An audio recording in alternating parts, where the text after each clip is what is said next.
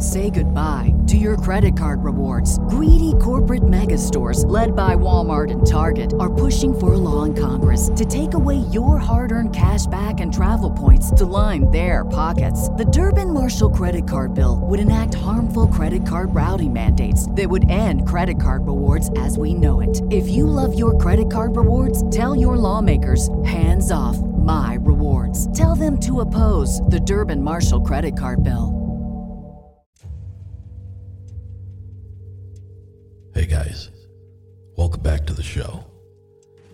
Before we get into it tonight, I just want to let you guys know what we have coming up. On April 30th, I'll be supporting the show at this year's Ohio Bigfoot Conference. That's being held at Salt Fork State Park. Then again, on July 30th, the show will have a booth at this year's Michigan Bigfoot Conference in Chelsea, Michigan. If you're at either of these events, make sure you come by the booth, say hi, pick up some merch, and maybe sit down with me if you have an interesting story that you'd like to get on the show. And then, the really exciting one for me, the one I hope to see all of you at, is Bigfoot and Brews on September 10th in Dowagiac, Michigan. Uncomfortable will be hosting our first Bigfoot conference in Southwest Michigan at the Sister Lakes Brewery. The conference will be held in the very area of the sightings that made the Dewey Lake Monster national news back in 1964. Please head over to bigfootandbrews.com. There you can find all the information on the speakers, vendors, and the special guests. Tickets are on sale now. There you can find vendors' applications and even a sponsors tab if you'd like to help sponsor this event. The day is shaping up to be a uncomfortable best of, with speakers Mr. Ron Moorhead, the Michigan Aboriginal Project's James Lady, and the gumshoe guy himself, Mr. Val Zalvala, from the Michigan Bigfoot Report and Data Group. Also joining us will be John from my opening day episodes in his first public speaking engagement anywhere. So please come out and support the podcast, the brewery, and the fantastic speakers we have lined up for you. If you have any questions, you can email me at contact.uncomfortable@gmail.com. Otherwise, any of the information you need should be found there at bigfootandbrews.com. Now, many of you reached out and told me you enjoyed the episode I did on the Dewey Lake Monster, and you've requested that I do more episodes in that vein.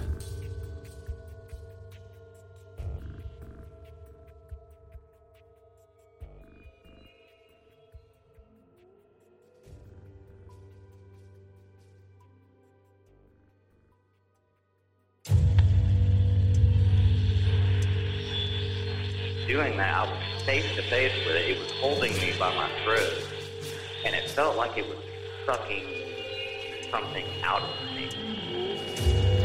I probably should have been more scared than I was when I witnessed the exorcism. I turned and looked on my right side. When I did, there's a beam on the side of the tree, a large beam. It's looking at me, and I'm looking at it. After I hit the lock button and looked back up, I saw red eyes staring back at me. That they're going to show multiple gods all over the earth, be able to speak in people's languages, and at that point, it kind of converge into this one entity, which will be revealed as extraterrestrial. You'll realize that aliens are the gods of old, and at that point, it'll wipe religion out of the context of humanity. No way, it couldn't have been a person, I know that. I know that people can't run through the woods like that. So this thing comes into view, and I see it. It's 50 yards away from me. It's walking on two legs. It's huge. This is a big, hairy-looking being.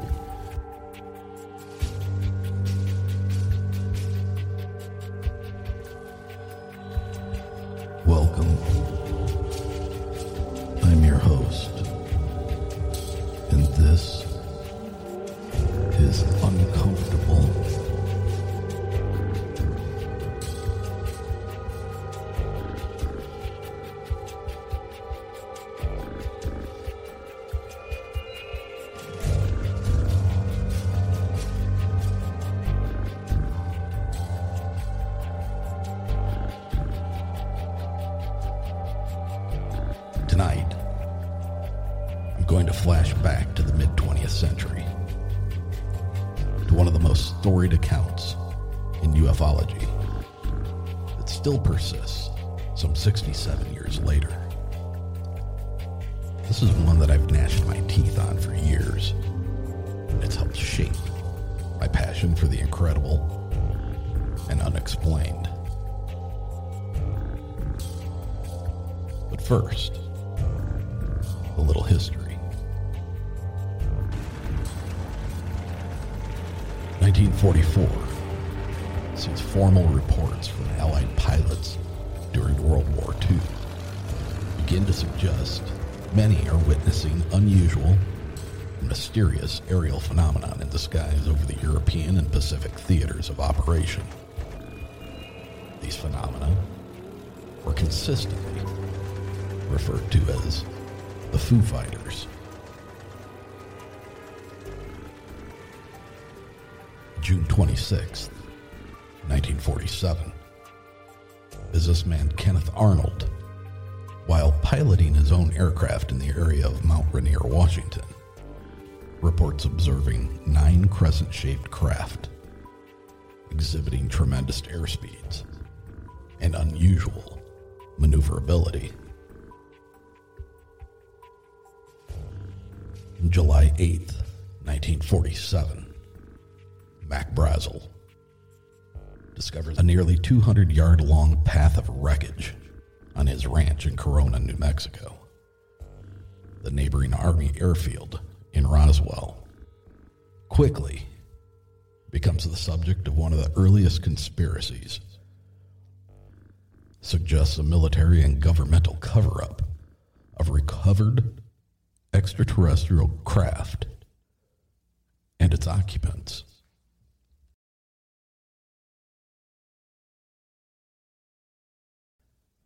"1948 sees the creation of Project Sign, the United States Air Force's first official organized investigation of aerial phenomena, later replaced by Project Grudge, and ultimately in 1952 by the more recognizable Project Blue Book, headquartered in Dayton, Ohio at the Wright-Patterson Air Force Base.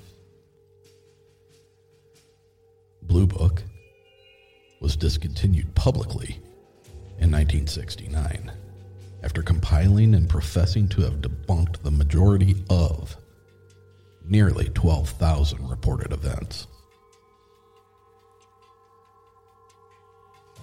August 25th, 1951, 3 science professors from Texas Tech witness a number of organized lights flying above their heads. Their story and photos gain national attention as the Lubbock Lights and are even featured in Life magazine. August 21st, 1955, saw what could be one of the most significant and well-documented cases in UFO history. The Hopkinsville Goblins, also known as the Kelly-Hopkinsville Encounter. The significance of this case undoubtedly lies in the witness accounts of several small humanoid beings observed during an event in the heart of the Bible Belt. This sweltering Sunday in the Kelly, Kentucky heat finds a gathering of Glennie Lankford's extended family. After a day filled with church sermons and visiting with friends and family, the large group returned to dine at the home of the widowed matriarch. Lankford's eldest son, Lucky Sutton, and family friend, Billy Ray Taylor, were the central characters in this account. At around 7 p.m., at the request of Lankford, Billy Ray heads out to the backyard well to bring back water for the children's baths. While pumping the water, Billy Ray's attention is directed skyward, where he witnesses a bright silvery object slowly moving across the sky above the farm. During his latter reports, he states it had come to a complete stop and slowly dropped straight down to the ground. He hurriedly re-enters the home and excitedly begins to tell of this unusual sight. He implores the family that he witnessed this object with an exhaust showing many colors, but none of the family took him seriously and laughed off his flying saucer account.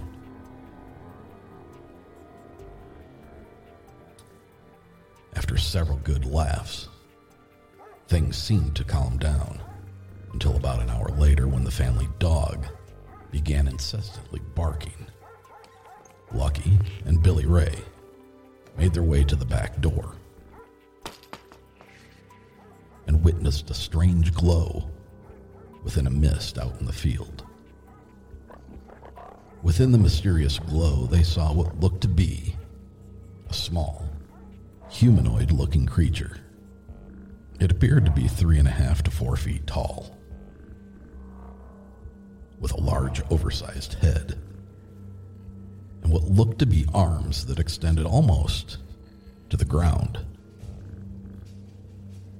They reported unearthly, glowing, yellowish eyes, and the new moon seemed to cause an eerie metallic shimmer across the body, as if it was made of metal.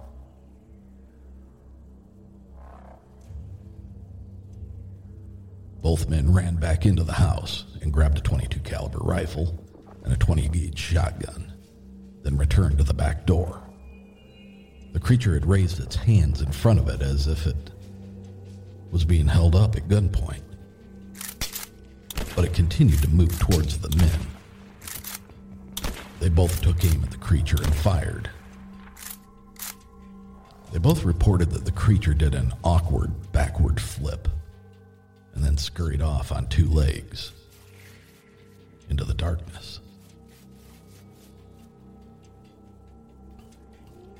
Once back in the house and having told everyone what they had just witnessed, the women and the children now in a chaotic state, scared and confused. The men see a similar creature appear at the side window. Shots are fired through the window screen, in their words appearing to be impervious to the bullets. The little man again flipped backwards and disappeared into the night. Mrs. Langford made her way down the hallway and crouched next to Billy Ray, where she herself sees one of these beings approaching the door. She described it as having a large gas can-sized head on top of a small, spindly body, and it was shimmering like bright metal.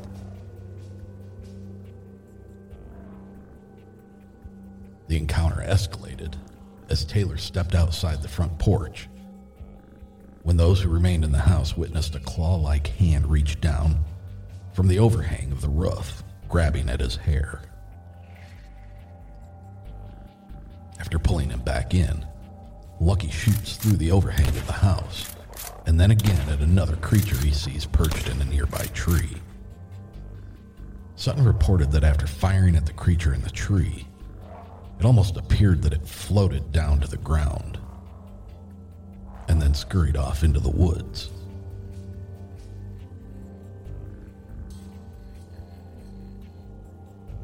Over the next couple of hours, the occupants of the house continued to watch and listen for movement, hearing occasional scratching on the sides and the roof of the home.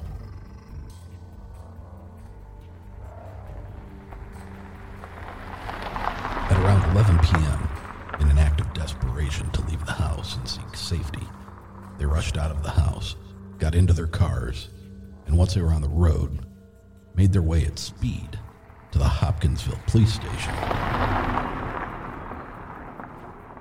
The family arrives breathless and visibly shaken as they tell their terrifying story of otherworldly beings to the then police chief, Russell Greenwell.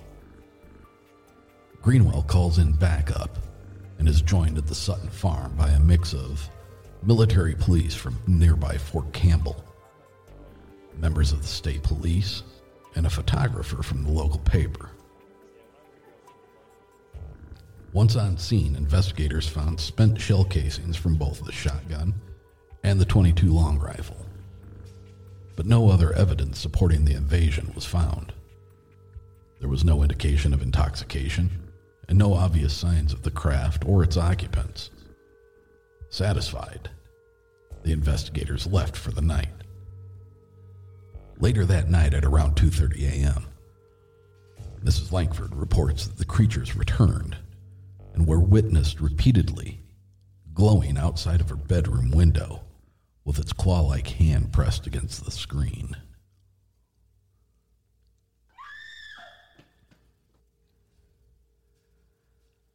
In the days following, many newspapers, including the New York Times, reported the incident.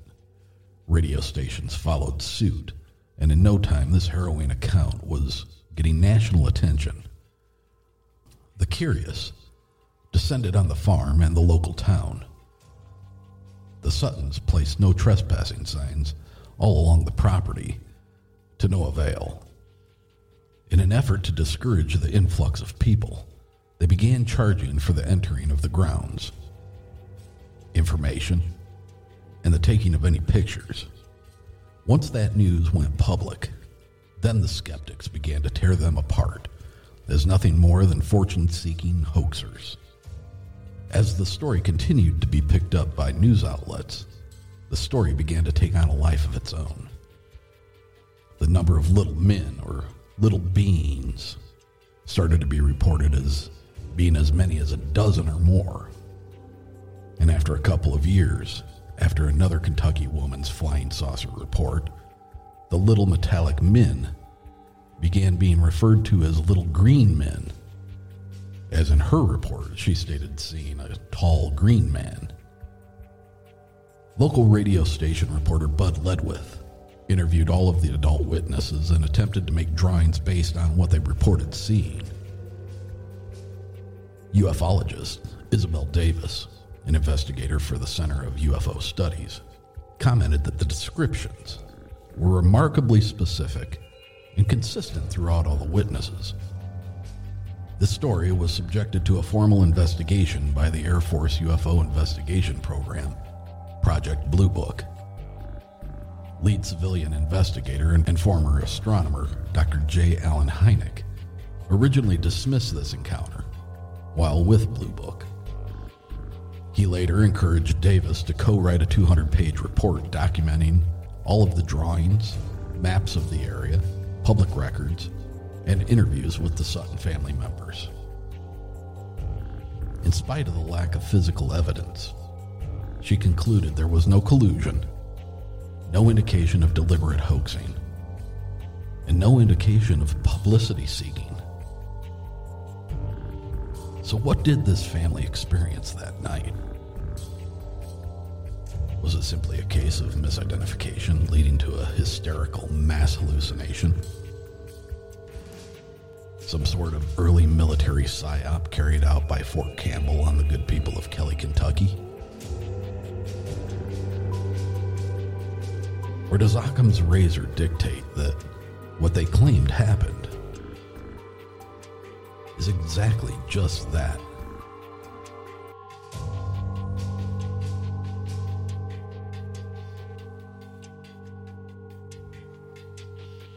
Now, before I let you go, I have a bit of a side note, and I don't know why I feel so passionately about having to get this off my chest, but just roll with me here. Within recent days, the Pentagon has released nearly 1,500 additional documents on UFOs. Some would say shocking documents. This report includes a lot of things which would require me a good deal more higher education to make sense of. But there is a segment of that report, though. A segment which reveals many of these encounters have left quite a negative impact on some very real people. The report itemizes some substantial and harmful effects witnesses have endured post-encounter, such as radiation burns, partial paralysis, brain damage and or cognitive dysfunction, damage at the cellular level, and then quite possibly, for me the most disturbing, unaccounted for pregnancies. These are results that are contained within a Pentagon document based on UFO reports. Unaccounted for pregnancies? Brain damage? A disruption at the cellular level? That's a lot, isn't it? That's a lot to wrap your head around. And why am I bringing this up? Well, on a national news broadcast, this topic was raised, and in a similar fashion to what we've come to expect in years past, the news broadcasters, both of them, one male, one female, in fact, took the same exact doubting Thomas attitude, the same laughable approach to the topic. And I was shocked. With all of the slow filtering disclosure from our government and governments throughout the world, providing information on these aerial craft in our airspace, outmaneuvering and outperforming the finest, most technologically advanced flight systems we currently have available anywhere in the world. And still they laugh. It's still a joke.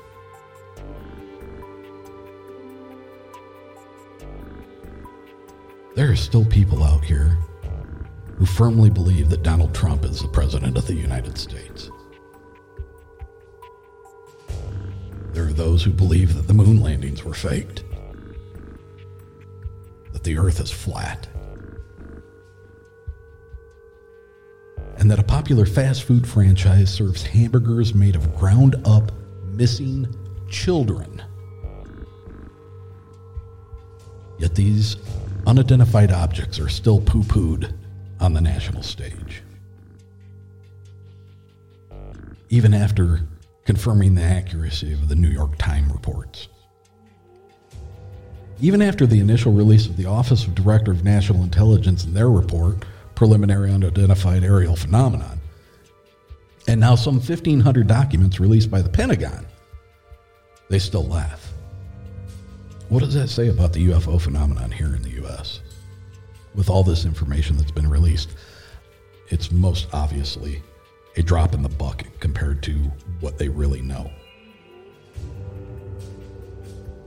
But it's brought this phenomenon completely out of the fringe and straight into the mainstream. And now it is being acknowledged by the United States government and governments throughout the world, the military and the intelligence communities, as a serious defense and national security issue. Now, I have my own thoughts on why everything seems to be based on defense and security instead of cultural impact and how they fit within our known existence and origins, but that's another show. We now know officially that the government has been taking this seriously.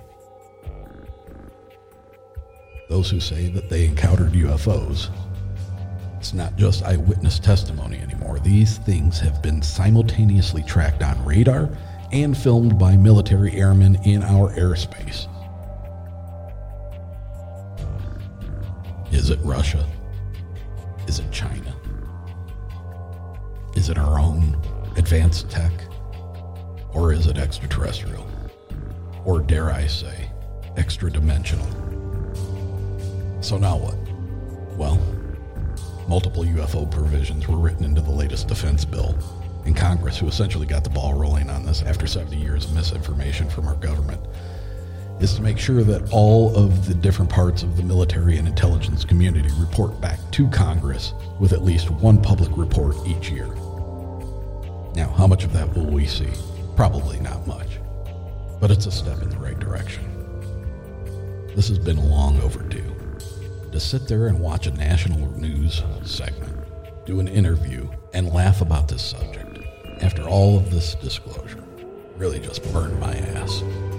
Thank you for listening, and until next week, Stay uncomfortable, my friends.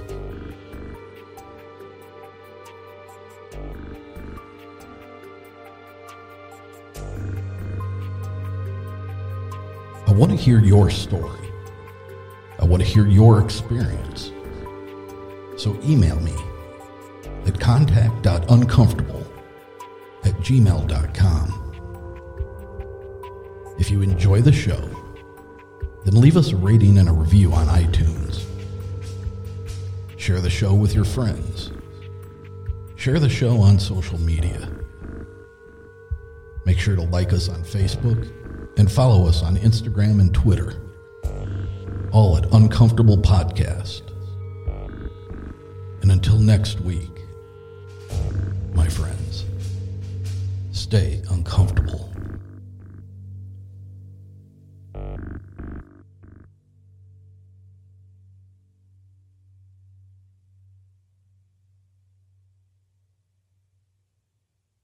BetMGM has an unreal deal for sports fans in Virginia. Turn $5 into $150 instantly when you place your first wager at BetMGM. Simply download the BetMGM app and sign up using code Champion150. Then, place a $5 wager on any sport. You'll receive $150 in bonus bets, regardless of your wager's outcome. And if you think the fun stops there, the King of Sportsbooks has plenty of surprises in store. Check out daily promotions, same-game parlays, live bets, and so much more. Download the app in Virginia today and get $150 in bonus bets instantly from your first wager. Only at BetMGM.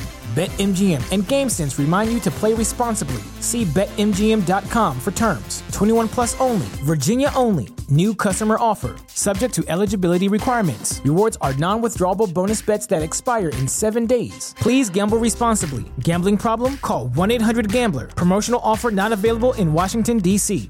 Say goodbye to your credit card rewards. Greedy corporate mega stores, led by Walmart and Target, are pushing for a law in Congress to take away your hard-earned cash back and travel points to line their pockets. The Durbin-Marshall credit card bill would enact harmful credit card routing mandates that would end credit card rewards as we know it. If you love your credit card rewards, tell your lawmakers, hands off my rewards. Tell them to oppose the Durbin-Marshall credit card bill.